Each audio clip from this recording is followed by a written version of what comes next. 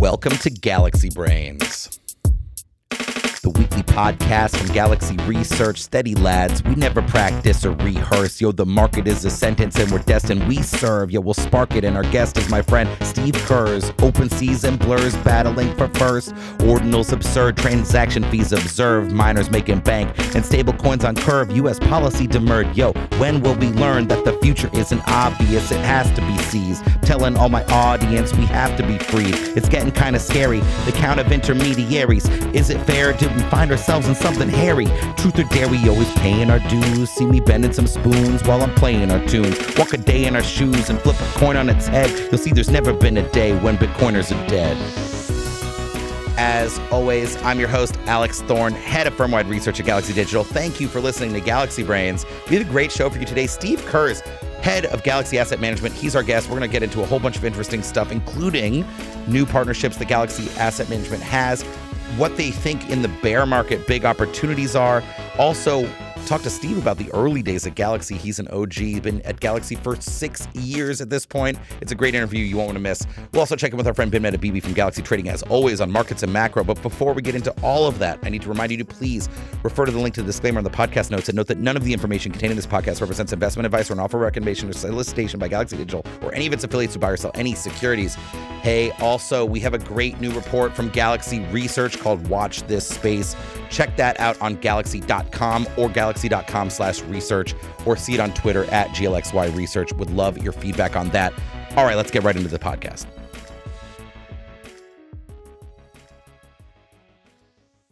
Let's go now to our friend Bimnet Abibi from Galaxy Trading. As always, Bimnet, great to see you. Thanks for having me. So I guess so we're recording this on a Tuesday this week, a little bit of travel plan. So You're throwing me completely off. So it's going to be a little bit before the big number this week, which is CPI. So Yep. Just for our listeners, we're unaware of the result of that number, but a lot of other stuff to talk about.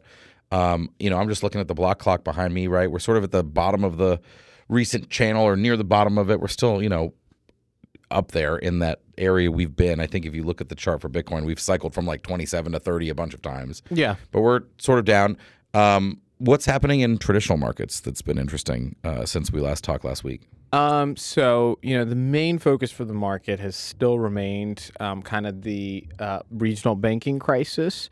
So in terms of people's perception of that, and the outlook going forward, we got a new piece of data this week. It was the loan officer survey, the April loan officer survey, and it basically showed what we had been expecting, which is a tightening of lending standards, basically a credit crunch, especially within certain sectors. Yeah. So it confirmed what people had suspected, which was the failure of major banks led to systemic issues, that makes sense. It's going to lead to tighter credit conditions. And those tighter credit conditions almost have they have a tightening effect overall. So does that help the Fed in their should they decide to pause hiking the base rates? Absolutely. Yeah. It will certainly put a strain on small businesses. It'll put a strain on employment. I'll help them achieve their, sort of inflation mandate. However, I am a bit skeptical of, kind of how of the market's interpretation right now. Basically, the market has, multiple cuts priced into this year, particularly, into Q1 of next year. You've got, a lot of cuts priced in, more than 3. And I kind of disagree with it, particularly on the back of some of the really robust labor market data that we've gotten. To give you an example, non-farm payrolls this on Friday came out at 235,000 jobs added, right? It's a huge add, but let's ignore the fact that we added those jobs. The average hourly earnings came in at like 0.5% month on month. Right, that's a really strong reading, and the other employment data we've gotten, we had unit labor costs that surprised higher. We had the employment cost index surprised higher. This was all last week, so basically every reading for the labor market that you've gotten says it's still really hot. And then on top of that, even when you get bad pieces of data like the regional Fed surveys, and the manufacturers get asked about how things are going, they're like, oh, the activity's bad, right? But labor market's still tight. I'm still having issues retaining employees, right? Like still have to pay them, really high rates, and they have pricing power. Right. And so we're in a world where the unemployment rate is 3.4%, and people have pricing power in their jobs. Not just, there are tons of jobs out there and available, but it's like you have negotiating power. Right. And what is the stickiest part of inflation? What is the part that the Fed's most concerned about? It's the services inflation, the stuff ex-shelter, core services, basically. And that stuff is super sticky. But that's actually a pretty good segue onto, what we're kind of expecting to see for this month's figure. And this month's figure is all about core CPI. The median expectation is for like a 0.36 month on month, but there's a distribution of analysts. There's a heavy distribution towards like 0.4s and even some to 0.5s. There's been a rebound in owner's equivalent rent. And from what we see from the high frequency data, like rental prices are starting to tick back up again. We've also seen used auto prices start to tick back up again. And so there could be another pretty material inflation upside surprise happening this week. Oh, man. And that's not going to be good for risk assets. But at the same time, it's such a weird place because everybody's like, wait, okay, if the Fed's only response to really hot data is raising rates, well, what does that do? That, further exacerbates the banking issues, and that lowers your growth in the long run. So, curves should be flatter.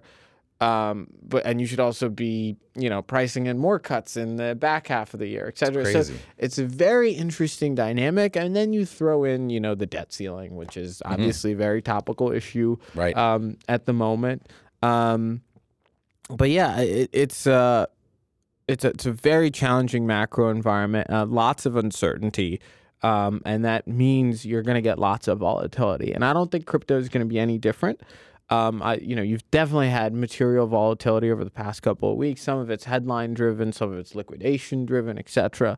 But vol in crypto is realizing a lot. We're gonna get some vol up time. Vol up, vol down. I think you're kind of in that environment. I don't think it's gonna be a straight line up, as it has been, this year.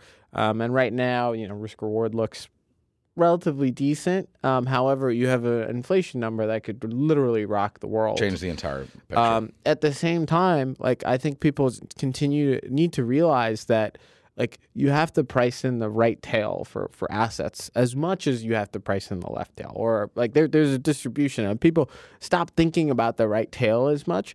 We're on the cusp of the Fed ending tightening altogether. Right? The S&P earlier this week was testing, new highs and NASDAQ breaking out, right? And so if we're in an environment for sure where inflation's headed the right way and we're confident in it and we know that the central bank pressures are about to ease, that's a major boon for risk assets. And so, I think that part of the distribution of Bitcoin is lost on a lot of people. Especially in the scenario where you do actually have, the debt ceiling stuff come to fruition in a more meaningful way. And so I look at Bitcoin as an asset. It's done really well this year, but at the same time, if you're telling me we're going to go back to a world where, inflation's not an issue because we've collapsed the economy, credit crunch is happening in the back half of this year. We're going to cut 100 basis points and change. Europe's going to stop hiking, et cetera. China's got deflation that they're trying to deal with, et cetera. I'm like, well, that's actually a pretty good environment to own super robust, Bitcoin or gold or, hard money. Super robust. I think that's probably wow. It's definitely a lot of stuff, mixing together here. I think back a year ago. Yeah. I think about 1 year ago was really the beginning of the true collapse of the crypto credit complex. I'll say, right. I think you had Luna in May. You had 3AC in June, and then of course the lenders that followed those events, and then ultimately FTX. And what does it look like now to you, as someone who trades in these markets, the infrastructure scene? I mean, obviously it's smaller. Yeah. But it's such a different time. obviously macro we knew was entering a tightening cycle then, but we didn't wasn't as we weren't nearly as far along in it, right? Yeah. No, absolutely. I think there have been notable changes to the market structure over the past 12 months, particularly with respect to how credit is extended and what jurisdiction credit is extended as well. I think, taking a step back, one of the reasons that crypto did so well over time was because of, exchanges like FTX that gave you liquidity on alts and other things, and right, leverage. We've talked about and this. Leverage, right? Yeah, the derivatives there, the derivatives, the number of names they covered. Absolutely. And so generally speaking, like when you increase the liquidity of an instrument, it attracts more and more capital, right? If I know that I can hedge an alt position that's illiquid, I'm more likely to buy it. Right. Because I know I can go just, if I'm able to trade the perp, I would go trade the perp, and so I would be less worried about having an illiquid alt, right?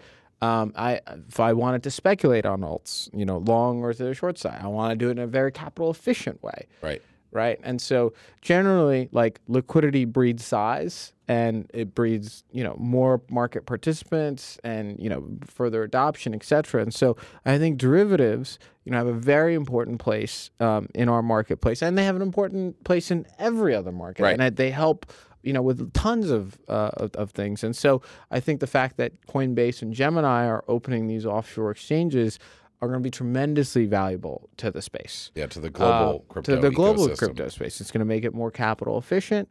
It's going to make it, so that people feel more comfortable trading alts around because, there's more than one platform to trade them, right? Like if all of your perp risk is concentrated on one exchange, you're going to take less of perp risk. But now if you can spread out your counterparty risk, it helps you, do that. And so I think the additions of Coinbase's offshore and Gemini's, it's a pretty big deal for markets. For the global crypto market, which is an extremely global market, by the way. An incredibly global market. But yeah, and I see the tide turning from the U.S. Every day, and it's pretty dramatic. Yeah, I hate to see that. You hate to see it, but at the end of the day, I keep thinking about I was having a conversation with somebody today that hires folks in Argentina. And one of the interesting points that I was highlighting during the conversation was, look at Bitcoin and Argentina peso denomination. Yeah, new all-time high. Yeah. New all-time high. Very different environment there. Right. And so, we think in the Western world in dollarized ways, but, versus a lot of EM currencies and versus, rates that you have to pay in terms of capital controls, et cetera, Bitcoin's still incredibly attractive. And there's just new good things like Liechtenstein today. You can pay your taxes so I'm gonna go to Vaduz. It's a country. And pay my it's taxes. a very small country, but it is a country. But they're part of the European elite financial system. Totally. They trade in Swiss francs. No, I agree. I think we've talked about this too. The future of the American dollar and the current sort of precarious geopolitical situation that exists, and how Bitcoin is a really interesting, like gold, is really interesting asset, particularly because you can actually use it, right? I mean, if you have gold, great. I hope you have it on your person, or you really trust the vault from somewhere that it is stored. No, but you can't pay with it globally. You can't send it instantly. I mean, basically, the essence of money globally comes down to the idea that the U.S. can print infinite amounts of money, and people will still want dollars, and people will still want to buy U.S. debt. The moment that loses its significance, or that statement is no longer true, that's when you'll actually start to see de-dollarization. But for the time being, it's really tough. But the philosophical argument it gets stronger by the day. Every bit that gets added to the deficit. I mean, just think about this banking crisis. They basically had to blanket guarantee all deposits for this banking crisis not to happen. And now if you ask a government official, are all deposits guaranteed by the FDIC? They'll be like, no. But in theory, it's will the U.S. ever allow a depositor to not be made whole in banks? A big crisis of confidence. It'd be a huge crisis of confidence. And so now you're at the point where, this is the thing that I'm trying to stress, is you have a huge moral hazard issue. And it's also like, why would anybody put money in one of these large GSIBs anymore?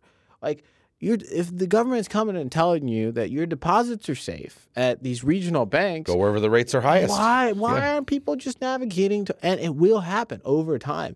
And personally, like, I think these big banks, like, they're going to have it coming to them. It's going to be an interesting dynamic. I mean, 6 months from now, deposits in general are going to go down. The marketplace is going to get much more competitive. I mean, that's good, right? Overall, That's good. It's strange to think that because they're denying that that's the policy. The officials are, right? But it's normally the criticism of the banking regulators, the Fed, whomever in these situations is that their policies result in the centralization of banking power into the too big to fails. But your point is that if there is either an explicit or de facto blanket deposit insurance provided to everyone, that could actually decentralize the banking system more, which could be bad for the big banks. It's an interesting dynamic. It'd be very bad for the big banks. All right. Well, this is a great conversation. We're going to talk more next week. It might be remote. Can we have another 15 minutes? No, dude. I could go. Bimnet Abibi from Galaxy Trading, my friend, as always, thank you so much. Let's go now to our guest, Steve Kurz, head of Galaxy Asset Management. Steve, it's been a long time in the making. Great to have you on Galaxy Brains. Finally. Yeah, I mean, I've been asking. You had to go through all the brains. Apparently, you're busy running a real business. Yeah. I listen every week. I'm a fan. I appreciate that. Honored. Man. Try not to mess it up. Well, okay. Before we get into it, we got a bunch of interesting topics. Why don't you tell us, like, how long have you been at Galaxy? Because certainly before me. Crypto years, a lot of crypto years, 6 real years. So 2017. 6? Yeah, I used to work with Mike at Fortress back in the day in my TradFi days, and he took me down the Bitcoin rabbit hole in 2017. So you got orange pilled by Mike Novogratz? I did get orange. That's pretty elite. Two things I'm thanking Mike for. One is getting me out of Lehman Brothers to Fortress in September of 2008, and the second was introducing me to Bitcoin. So I'm very thankful to Mike, and we had a plan. We kind of stuck to it. You know, lots of ups and downs and some funny stories. Definitely been a wild ride since 2017. So you saw the 2017 bull market at what would become Galaxy, I guess, at the time. Then you went through what we called the crypto winter, which, I mean, I went through it also, but I mean, and then you did the last bull run, which was crazy. And now we're in whatever we're in now. What is it like? I mean, what does that feel like? How do you...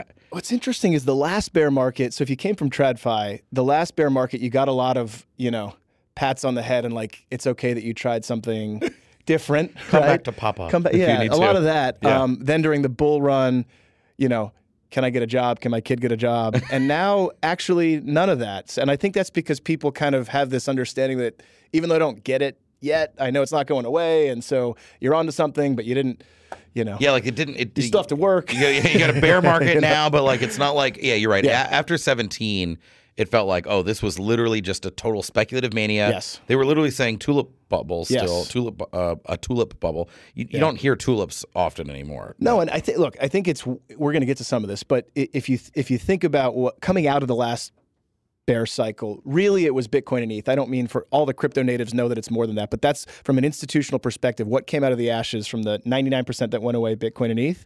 This time it's not just Bitcoin and ETH. And so when the institutions, even if they don't understand it, stables, DeFi, NFTs, Bitcoin, ETH, maybe they understand layer twos, right? Secondaries, like there's all these things that are just evidence that this is different than the last time. It's a much more robust market in general, and not just even the coins. To your point, talking about secondaries, the companies that have been built, all the venture money that's been invested, and the institutional knowledge. Like we spent so much time. It's so obvious now. You can get an auditor, maybe not a bank, but you can get an auditor, you can get a custodian, and back then we literally treated KPMG and Deloitte like the biggest clients in the world because they needed to know what it was before they could work with you. And so like there was a lot of foundational meetings that did nothing for you commercially, but that were a prerequisite for not just us, but for any institutional players to feel safe coming into the space. Wow. And so we feel like we were, a good part of that actually. So Galaxy Asset Management, one of the 3 business units now, business lines at Galaxy. What is GAM? Well, what we want to be and what we think we're becoming is a safe space for institutions to play in crypto. And I think from the beginning, we had this idea that there wasn't a true asset management platform. So think the Blackstone of, and I hate using those analogies because we all obviously agree in a world where asset management is on chain. But what was interesting 5 years ago, 6 years ago, was when you do the 2x2 matrix, on the one axis, it's crypto underlying versus traditional underlying, and on the other axis, it's traditional structure versus crypto structure. Everyone in crypto was going to the quadrant that said tokenized wrapper around crypto underlying. And we sort of looked at our target client base, which is institutional allocators and institutional wealth players and consultants and all these large money centers. And we said they're never going to get to the bottom right of the 2x2 if you don't start at the quadrant that has traditional wrappers around crypto underlying. So we've taken this long journey where we're both educating these clients about what crypto is and isn't, and which pieces are worth paying attention and which are investable. And then we've taken another hard journey, which is let's wrap crypto in private fund wrappers, ETFs, et cetera, meet them where they are, and then over time bring everyone to the promised land that we all believe so much in. So what types of, I guess, products do you guys offer then? I mean, I'm hearing very clearly, like the Bitcoin fund, right? A traditional wrapper on a crypto asset. But what else have you guys built? Yeah, so we're $2.5 billion of AUM, and we have 3 different buckets. It's passive, it's active, and it's venture. And I think each of those buckets has a unique sort of duration to it. It has a unique set of portfolio characteristics, and we think different institutions and different investors want different things from crypto. Some think of it as a diversifier for a hedge fund bucket. Some think of it as the venture bet that we all also think it is. And some think of it as the coins themselves. We think it's all of those things. We think crypto is more than an asset class, but both of those things are also true. And so what we want to do is give, we have about a dozen strategies, choices. And you don't have to pick one fund that does everything for Galaxy. You could put our Bitcoin fund with our venture fund, or you could put, our fundamental long-only fund alongside an index as an example. And I think over time, hopefully the wisdom, I think that's probably a little cocky to say now, but what we think will happen over time is that's where the $250 million checks and the $500 million checks will be deployed, not just in one mega fund, but rather in a more sleeved way, and that's what we're building for. So I wanted to bring this up because I saw this news, and I don't know that much about it in terms of like who this party is, but I'm told it's a very big deal. DWS, a large asset manager in Europe. You are partnering with DWS on what exactly, and what is DWS? We're excited about it. So DWS is one of a handful of asset managers around the world that are over $1 trillion of AUM. It's a high hurdle. It's an exclusive club, and many of them have tinkered around with crypto. DWS has taken the step with us to actually go into crypto. So what we announced is an exclusive European partnership to build exchange-traded products. So again, traditional structures with crypto underlying, across Europe. And so for years now, we've been meeting with their product teams, their lawyers, their risk teams, and really talking this through, exploring what is actually the goal of this partnership. And the announcement was a major step forward. We're now going to go build a lot of products, and we think offer investors much better choices for how to get access to crypto in Europe. So exchange-traded products, Galaxy has what? It has an ETF in Canada with CI, right? Yeah. What else do we have? This is not the product concept. Certainly isn't new. You guys run ETFs already. Yeah, I think we're one of the larger crypto ETF managers in the world, and I think we've never had the ego that we can be subject matter experts, traders, index creators, educators, and distributors, and building product in all regulatory jurisdictions simultaneously. That's just not something that is rational. Yeah. So we've taken this partnership approach, and we think it's really mission driven, right? How you bring institutions in, you can partner with them. What we do in every one of the partnerships that I'll lay out is we provide what we're great at, which is what I just mentioned: trading, service providers, product development, all of that, subject matter expertise, education, and then we partner with regional partners that are very good at their local market, the brand, the distribution, and who have a forward-thinking approach to, putting crypto on the lineup alongside everything else. So in Canada, we partnered with CI Group. They're called the BlackRock of Canada, and we have a number of ETFs with them. That's pretty significant now in terms of AUM. In the fall, you may have seen we partnered with Itaú in Brazil, which is the largest bank in Latin America. In the U.S., we have a partnership with Invesco. So they're a $2 trillion AUM mega asset manager, although we don't have any ETFs, unfortunately, in the U.S. I don't think that's either sell yours or Invesco's fault. But we're working on it. Yeah. And then Europe, the reason we really wanted to focus on Europe with DWS was 25% of the ETP market in the world, which is an $11 trillion market, is in Europe and the UK. And 5 of the 7 billion of crypto AUM, so about 70% ex-US of AUM lives in Europe. Wow. And we've been looking at Europe for a long time. And we thought about building, we thought about buying, and ultimately this just felt like the right thing at the right time for crypto buyers in Europe. I mean, I think it's really impressive. I mean, honestly, the partnerships that you have struck they're very notable. I mean, I think Invesco too. I was here, I think when you guys struck that partnership. Yeah. And obviously we know why we don't have that. The rubber hasn't met that road yet. But it'll happen. I quipped, right? That wasn't because of Invesco or Galaxy. It'll happen. I think I don't know how many the ETFs the SEC has rejected, but it's over 25, I believe, Bitcoin ETFs.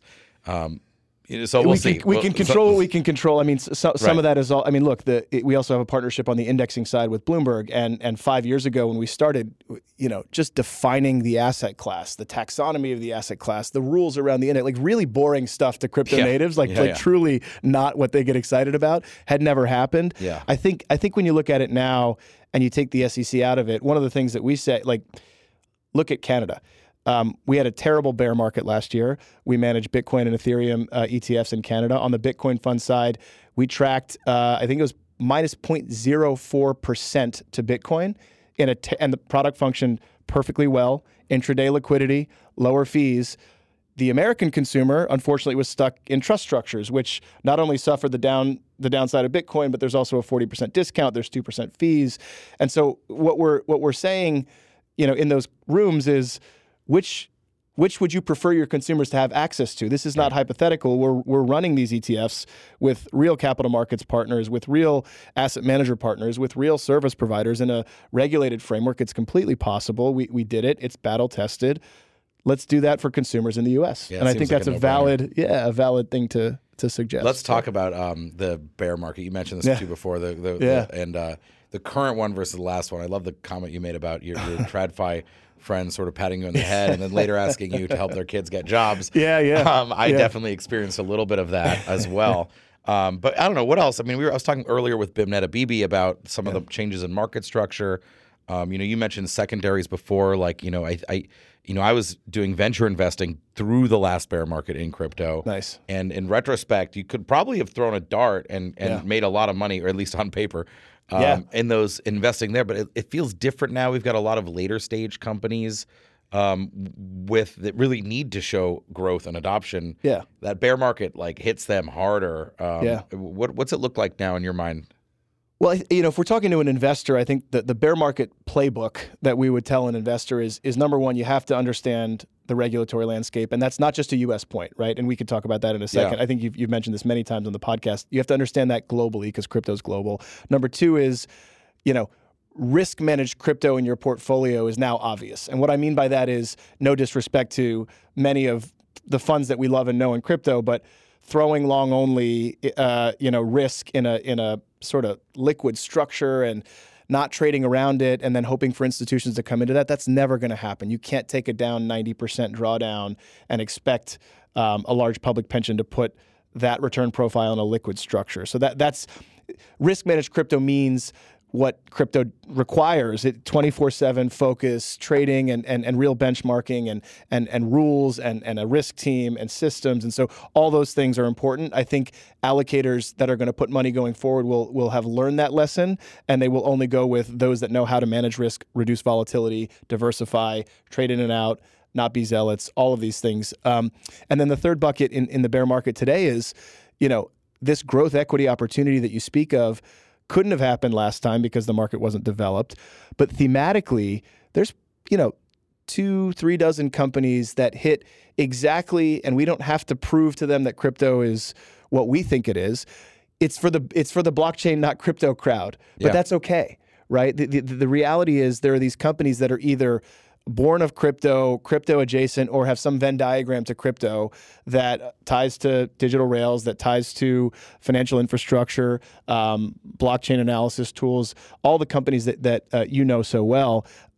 Those are great companies, but because of so much venture capital being raised by tourists, right, not by actual venture capitalists, many people in crypto didn't really think about their liquidity and the need to meet capital calls. You multiply that times 100 or 1,000, you take the macro environment on top of it, and what ends up happening is you have weak hands holding really good positions.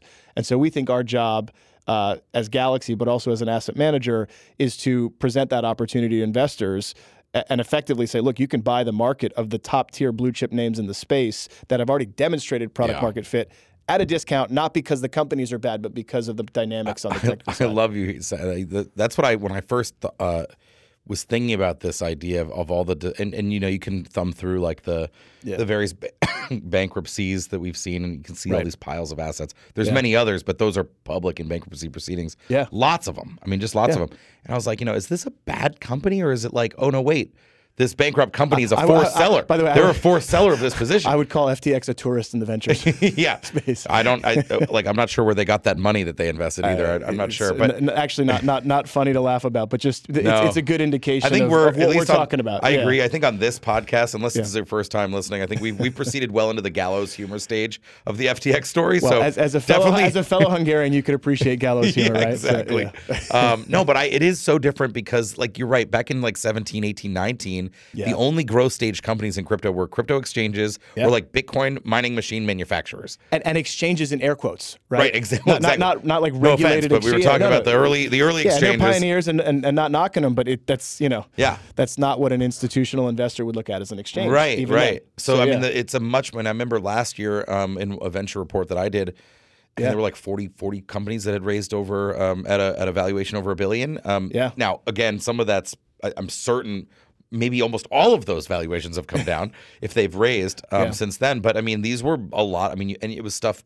Yes, it was exchanges and trading and finance type companies, but then it was the companies that service those companies, the compliance firms, the settlement companies. But then it was like gaming companies and metaverse companies. And it's just happening, and it doesn't have to have the crypto baggage. And it's, that's what crypto has been so hard for institutions because following the headlines and trying to make sense of it without having, and to be honest, we as a community have been a little bit arrogant about some of this stuff over the last few years. And what's going to happen is it's just going to become integrated, and you're going to be investing in it without even really, because no one says like money's not going to be digital or the integration of AI and money isn't going to happen through some digitally native. Everyone sort of knows that. And so if you can kind of get rid of the crypto baggage in their minds, and that's actually our job. Galaxy Asset Management's job is to tell an investor what you throw in the trash can, what's interesting to follow but not invest in, and then what's investable today. That's our job. And that's a really hard thing to do in crypto, but it's really valuable because no one's really doing it that way, in my opinion. Yeah, I think it's essential.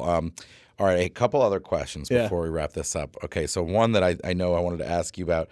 I'm just going to poke fun about this a little bit because I remember I was totally wrong about this, but Steve, you are a fan of the Pudgy Penguins.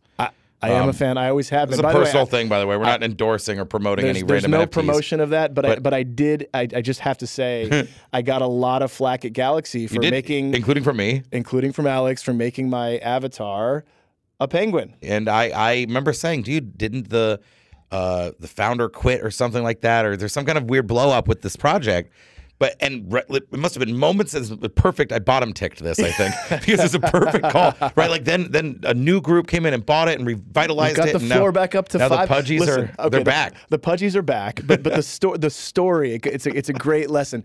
Like everyone overthinks everything. I have a daughter, and she loved the penguins. Yeah, we would literally sit on OpenSea and scroll through, and she'd be like, "Look at that penguin! Look at that penguin!" Yeah. Different features. She loved the colors. So I got a Pudgy penguin. That's what I like about it.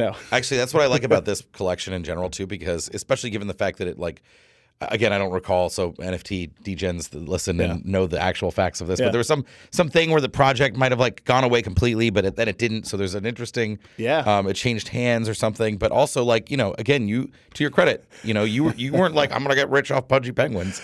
No, you were like, dude, I like the penguin. Dude, what am I supposed to ashamed. And you're like, my daughter likes the penguin. That's the great thing about crypto. To each his or her own, right? You still have the Pudgy penguin as your internal like Slack avatar, which I respect. I may or may not have that. I'm not going to comment on that. To be clear, we have the Pudgy penguin. We also talk a lot about NFTs on this show, and so I don't think users will be surprised that other people here that like them, and I am one of them. Yeah.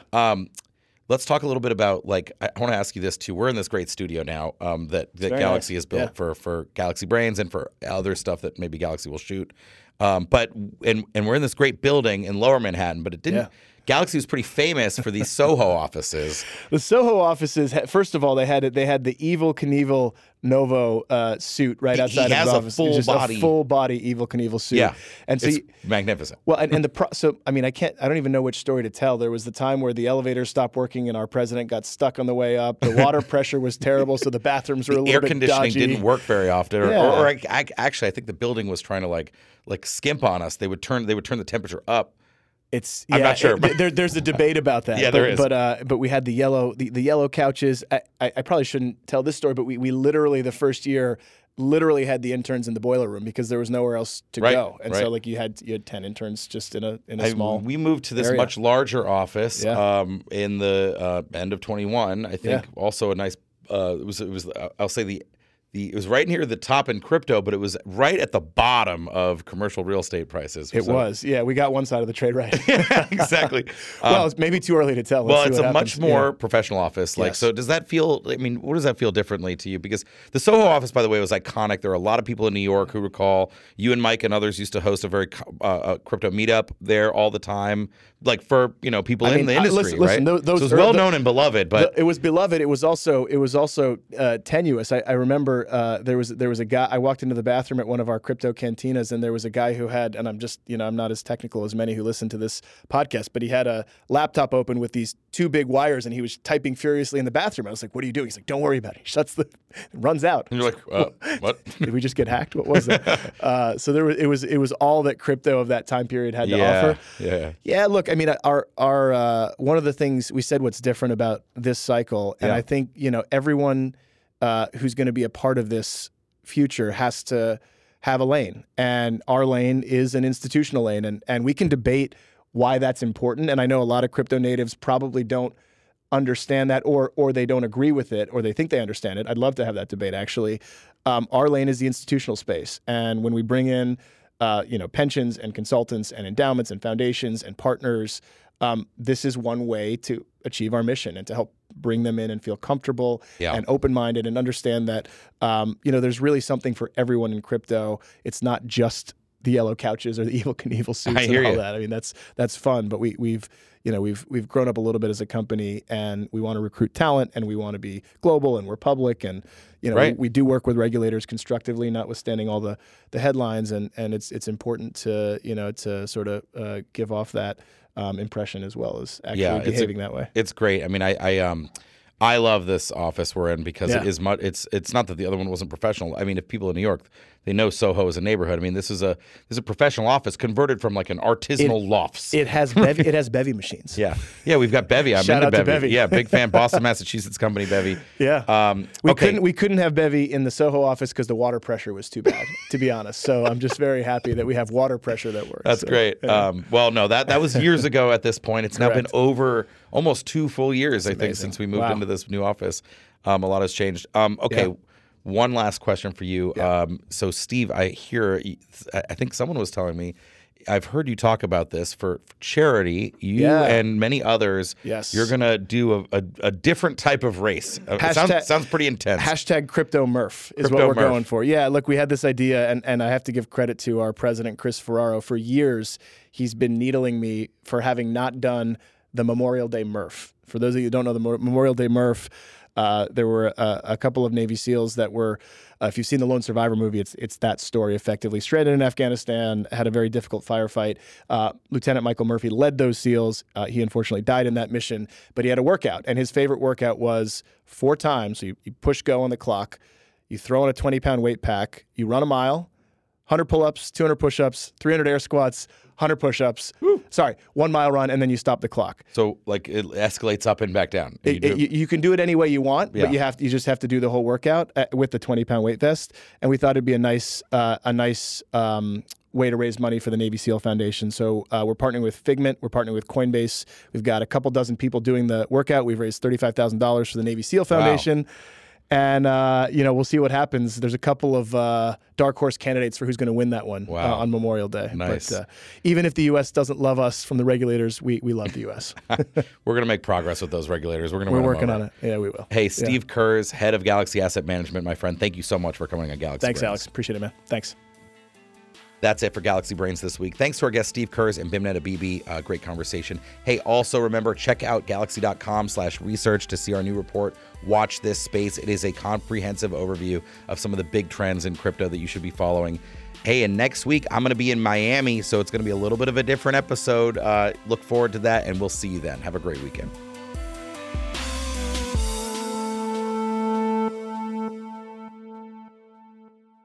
Thanks for listening to Galaxy Brains, the weekly podcast from Galaxy Research. If you enjoy the show, please like, rate, review, and subscribe wherever you get your podcasts. To follow Galaxy Research, sign up for our weekly newsletter at gdr.email, read our content at galaxy.com/research, and follow us on Twitter at GLXYResearch. See you next week.